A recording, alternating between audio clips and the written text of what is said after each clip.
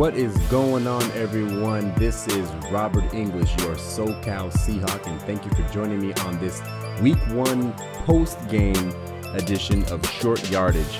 And we saw some pretty good football played by our Seattle Seahawks on Sunday morning. We went in and I dare to say that we handled the Atlanta Falcons. Final score was 38-25, and that score is not indicative of how, what kind of, basically butt whooping it was. We put a whooping on the Atlanta Falcons, despite the stat lines, and despite the score. That game was basically controlled by the Seattle team the entire time. 38 points in Week 1. I can't remember the last time. I mean, Seattle doesn't put up close to 40 points very regularly, just in general. But to come out of the gate with no preseason, I mean, that was a team that looked, dare I say, looked like they were in mid-season form. In September. That is very unlike the Seahawks, but we'll get into it here. But before we start talking about the game, if you listen to the previous podcast, I did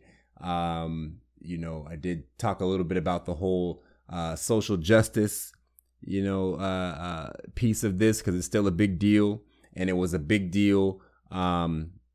In Week 1 of the NFL. You may remember on Thursday night, the Kansas City Chiefs actually had about 17,000 people in their nearly 70,000 capacity stadium. They had about 17,000 people in there. And at the beginning of the game, when players locked arms in solidarity for social justice, the fans booed. Not all the fans, but a great many fans, but enough for you to hear it over the broadcast. And that was disappointing. It was very disappointing. In the games that happened on Sunday, a great many of the teams either just did not come out of the locker room at all, or the ones that were there, some of them stood, some of them kneeled, some of them raised a fist, some of them locked arms. But for the most part, there was some sort of demonstration at each game. What I really, really loved, and I mean I loved, was how the Seahawks and the Falcons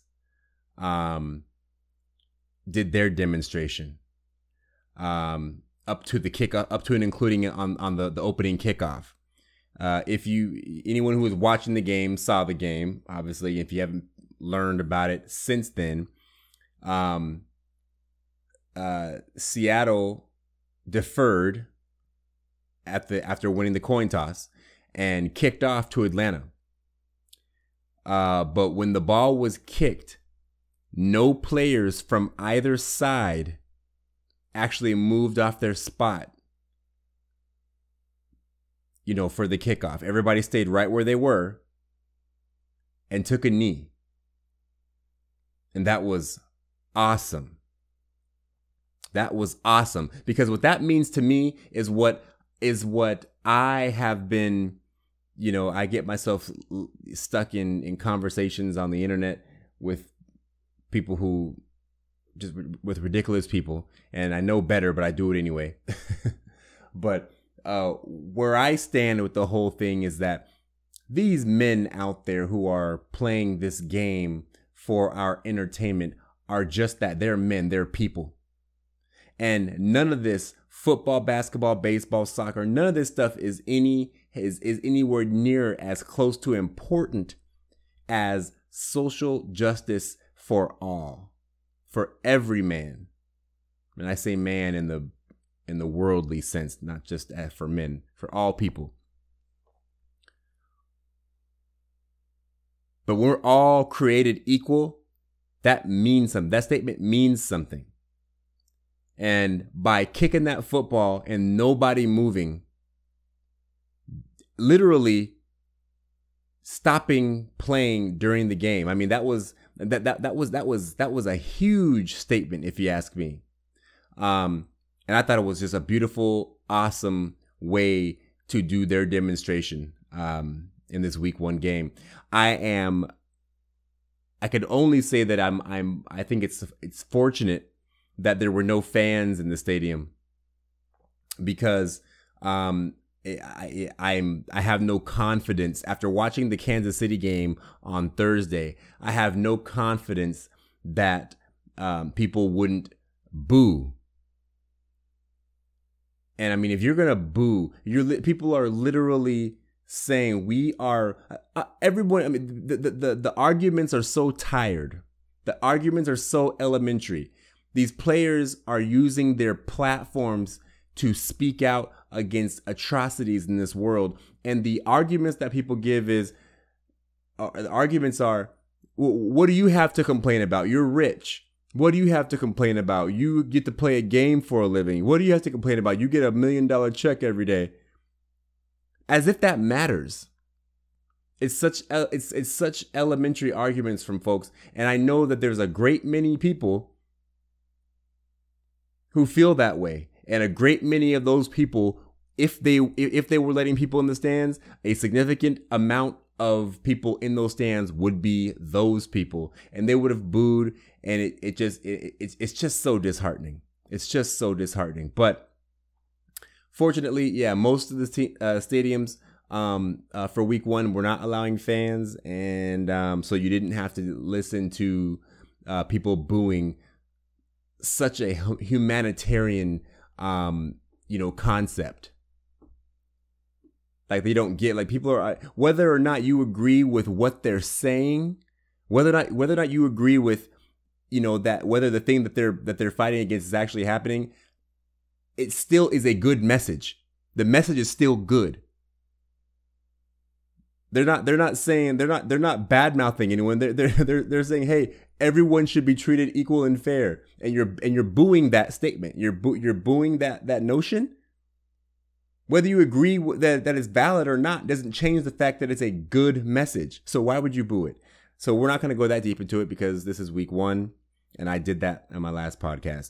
The Seattle Seahawks had a pretty good game against the Atlanta Falcons. Russell Wilson. Russell Wilson went out there. Of course, I'll start with in Russ we trust. Let Russ cook. That's the narrative going on right now, right? Certainly in Seattle, let Russ cook.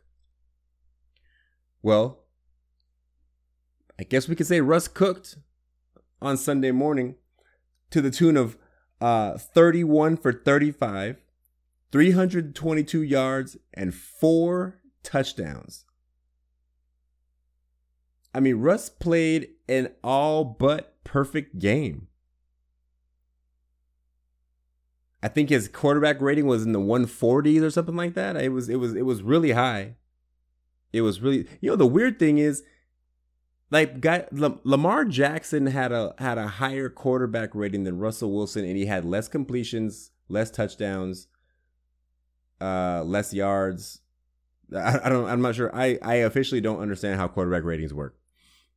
But yeah, Russell's I think was in the 140s. Just a banner day.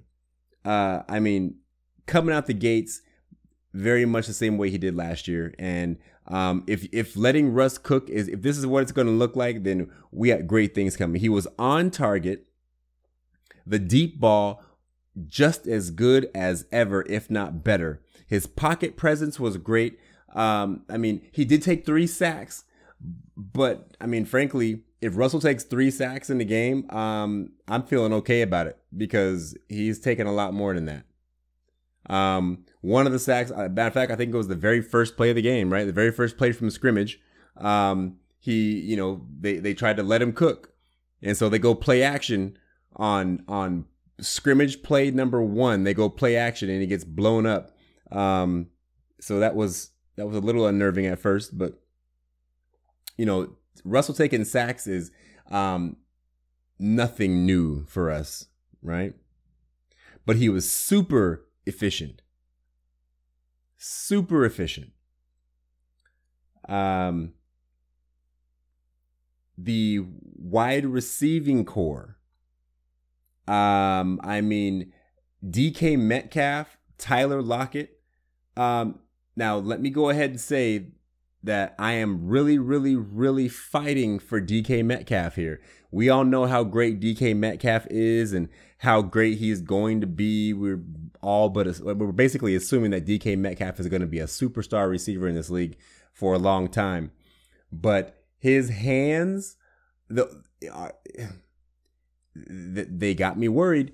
As long as DK Metcalf is running in a direction, like if he's running in a continued direction, his hands seem to be all but golden. But when he has to stop and come back to the football, it doesn't work the same. He catches the ball on the slant without problem. He catches the deep ball when he's running the 9, running the fly route. He catches the football. But when he stops and comes back to the ball, for some reason, it doesn't seem to work as well. And that showed, on Sunday afternoon, he had 2 drops. I think I know one of them for sure was a drop. The other one may not have counted as a drop because Russell's pass was a little bit off. I think it was behind DK, but a pass a superstar should catch. With the exception of DK Metcalf, all of the Seattle receivers caught every single one of their targets. The only receiver that did not catch any of his targets was DK Metcalf. We threw the ball at DK 8 times, and he caught 4 for 95 yards and a touchdown. But Lockett had 8 targets, 8 catches. Moore, 3 targets, 3 catches. Olsen, 4 targets, 4 catches. 24 yards and a touchdown. And a couple other guys had a couple targets, 1 or 2 targets themselves, and caught theirs. I mean, a super efficient day in the passing game. And I guess this is what everybody wants to see or wanted to see, right? They wanted to see Russell cook, and let Russ cook, and he did. I mean, and he ended up only throwing 4 incomplete passes the whole day. 4 incomplete passes out of 35, and they were all to DK Metcalf. The running game was, nothing to write home about, but the running game was what the running game worked in terms of when you needed some yards to progress the drive, to keep from getting behind the sticks. It worked. Carson was 6 for 21. Hyde was 7 for 23 and a touchdown. But Chris Carson in the receiving game, I don't know if anybody saw this, but the Seattle Seahawks did a whole lot of screen passes out of the backfield on Sunday against the Atlanta Falcons, and that is something we are just not used to seeing, and it worked wonderfully.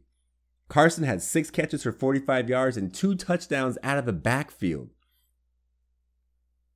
Now, that's a recipe for success. I mean, it's certainly a tendency breaker for the Seattle Seahawks. I mean, if this is the team that, defenses are going to start to have to game plan for, and then we go back and hit them with the smash mouth, that typical Pete Carroll offense. Run the ball, run the ball, run the ball. I mean, now we know we can do this. Russell threw the ball on 1st and 2nd down more times in any game than any game ever in his NFL career on Sunday morning. It was a beautiful sight. It was a beautiful sight. It was wonderful to see. The team looked great. The offensive line, again, except for the 3 sacks that we gave up, which seemed one of them for sure, maybe 2 of them just communication errors. The other one maybe just somebody got beat. I can't remember exactly which one was which. But the first one, obviously a communication error. You just a guy came off the edge completely untouched. But giving up 3 sacks, that's okay with me. I can deal with Russell being sacked 3 times because it's 4, 5, and 6 sacks that we're used to seeing, even in games that we win, you know. But Russ had a great day. The defense was good. Now I've been reading and listening and looking, and people talking a lot about how much yards we gave up, but a lot of that was garbage time stats. All right, yeah, Matt Ryan threw for 450 yards and 2 touchdowns, but I mean, the game was basically over. I mean, when you're leading by a lot of points, you can't run the ball anymore. You throw the football. Excuse me, when one team is leading, the other team has to throw the football. We made them, at some point we made them one-dimensional. They had to throw. And we did all right. Going against Julio Jones is no easy task, and Julio Jones did what he always does. 12 looks, 9 catches for 157 yards. That's what are you gonna do? It's Julio Jones. The way he went up and snagged that ball from Shaq Griffin, it wasn't even a long pass. But the way he went up, I mean, that ball kind of floated up. I'm thinking that's something that somebody could pick off. No, Julio Jones went right up there and grabbed it, even with Shaq all over him, reaching to knock it out of his hands. Came down with it. It was only like a 4 or 5 yard game, or a 6 yard game, but just shows you how big and strong Julio Jones is and why he's able to get, go for 150 something yards against even a good defense. Russell Gage, again, 12 looks, 9 catches, 114 yards. Calvin Ridley, 12 looks, 9 catches, 130 yards, 2 touchdowns. Now Ridley had one where he was wide open in the end zone. Communication error there, I can only imagine.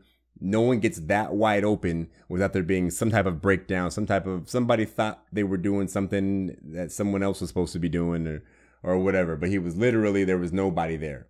There was even anyone chasing him. So he was all alone. So certainly an error there. Take that one off the board. The game looks a little more like how it really went. Todd Gurley, 14 carries. 56 yards, did have the 1 touchdown, but that was, a goal line smash. We were disruptive. We tackled well. Benson Mayowa was getting in the mix. He had a sack.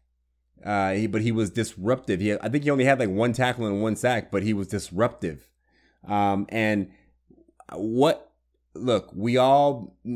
Many of us were wondering what the whole Jamal Adams thing was going to bring to us. And if you had any doubts or you had any concerns, I believe you can rest easy. Jamal Adams is everything. This guy has shown, I don't think he missed a tackle on Sunday. I mean, his open field tackling looks impeccable. He even got a sack on the quarterback. I mean, it was, Jamal Adams is all that we hoped and all that we thought. And this might be the player that makes us forget about Cam Chancellor, because Cam Chancellor was certainly an enforcer in the secondary. And it looks like Jamal Adams can be that too. But what Cam didn't have is that quick ability to come off the edge like he has shown with New York and even on Sunday morning. So, this Jamal Adams acquisition is already paying dividends for the Seattle team. It was a great game. This is the first time in a while that I've watched a Seahawks game and not had to, bite my fingernails through the third and the fourth quarters, because you just never know if they're really going to hang on. They weren't, trying to come back, late in the fourth quarter because they gave up a second quarter lead and having to win it in the end, like it has been the MO of this Pete Carroll coach Seattle team. And we've made history doing it, but it's so nerve-wracking. That wasn't what happened on Sunday morning. Sunday morning, we went out there and we played hard football. We got on the Atlanta Falcons. We went down and scored in our first 2 drives. That was so wonderful. It was amazing to see my Seattle Seahawks go down and score on their first 2 drives, put it in the end zone. Tyler Lockett was great. 8 targets, 8 catches, 92 yards. And just getting down without and not taking any hits. His route running was sharp. I didn't really see him make many contested catches because he seemed to just run those routes so sharply that he was open for every catch. It was great. It was really great. Now I don't know if this is week 1 of a season like this that preparations were abbreviated. There was no preseason. So what is it? Were the Seahawks just playing that good, or were the Atlanta Falcons just ill prepared? I suppose we don't know. It's commonly said that even in a normal season, that you don't ever know what you're going to get with your team until, week 4. So that certainly has to apply this year, considering there was no preseason at all. But just going based on what we saw, you can not be unhappy with the product that was put out on that field, on the road even, all the things if this is the Seattle Seahawks, we're fine. Going out on the road week 1 and putting a licking on a team that potentially could be good. That Atlanta Falcons offense is no slouch. Julio Jones, a Hall of Fame receiver. Matty Ice, a Hall of Fame quarterback. And a couple of other guys that are there that are very good. Todd Gurley. So we played very well defensively against what will likely be a high-powered offense this season. Played very well. And our offense, which is typically the kind of offense that just, only scores enough points just to win, but doesn't really go lay on anybody, typically speaking, did just that. Laid it on them the whole 4 quarters for 60 minutes, it seemed. And if we can do that this year, then people are going to have a lot of trouble beating us. A lot of trouble beating us. So we move on next week. I believe the game is on Sunday night, which I hate. I hate Sunday. I love that. I love playing on primetime. I truly do. I love playing on primetime because it puts my team at center stage, which I love. I especially because of the fact that we're pretty good. We always seem to win on primetime. We very rarely lose in primetime. But I hate waiting. That's my only problem with it. I wake up on Sunday morning at about, anywhere between 9:30. And I'm ready to watch football. And I don't like waiting any later than 1 o'clock to watch my Seahawks. But when I have to wait all day to watch my team play, it really does frustrate me. The only thing worse than that is when they play on Monday night, when I don't get to see them at all. I'd rather have a bye week than watch my team on Monday night. The bye weeks bother me less. At least I know I'm not waiting for anything. There's no anticipation. I don't get anxious. But we are going to play the New England Patriots, the new look New England Patriots. Well, I don't know about new look, but they have a new quarterback, and that's a big deal. Cam Newton. We just can't get away from Cam Newton. We play Cam Newton every year, and apparently it doesn't matter if he's a Carolina Panther or a New England Patriot. We're going to end up playing Cam Newton every year. New England did not look all that great on Sunday against Miami. I think I watched the highlight on NFL.com, and on the one that's just right on the game page. If you go to NFL.com, you go to the game page for the Miami New England game. The highlight video is like a 6-minute video, and there wasn't one single play, one single highlight from the game of Cam throwing the ball downfield. Not one. Not a single one. Now, Cam he finished the game 15 for 19 for 155 yards. So, he had to throw in the ball a little bit. But, I mean, there wasn't one highlight clip of him throwing the ball downfield in a highlight reel from the entire game. Now, Cam threw the ball, 15 completions out of 19 attempts. He also ran the ball 15 times for 75 yards. So, I mean, he was far more effective running the football than he was passing it, relatively speaking. He scored 2 touchdowns on the ground.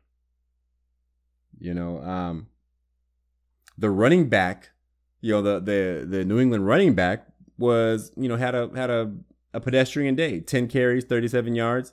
Did get in the end zone once, but his longest carry was only 7 yards. So certainly nothing to write home about there, nothing to worry about. But when you have, it's still the same Cam Newton situation.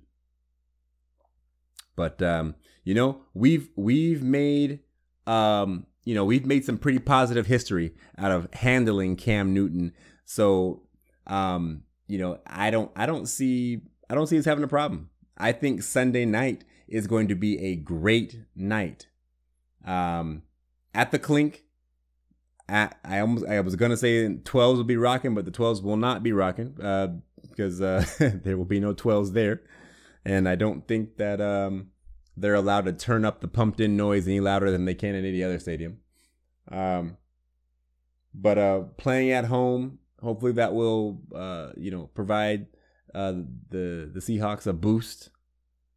Just being at home, and I don't see this game being a problem for us. Obviously, we'll dive into it more as the week progresses. But we started off the 2020 season quite well. A whole lot to be excited about. Defense is great. Welcome to Seattle, Jamal Adams. More of the same from Russell Wilson. So make sure you go and check out Seattle Sports Union, SSU, Seattle Sports Union. That's seattlesportsunion.com on the web. Check us out on Facebook and Twitter, Seattle Sports Union. Everything Seattle sports, from the Mariners to the Mist, and of course our Seahawks. All season long. Check out myself, Abraham DeWeese, and the rest of the team for our unlicensed professional insight on our Seattle Seahawks. Make sure you like and subscribe to this podcast, Short Yardage, with me, Robert English, your SoCal Seahawk. I'm on Spotify now, in case you're listening on Podbean still, or Apple Podcasts. I can be subscribed to on Spotify, so check it out there. Make it a little easier to listen to. And we will talk to you guys again in a few days. This is Robert English signing off. Go Hawks.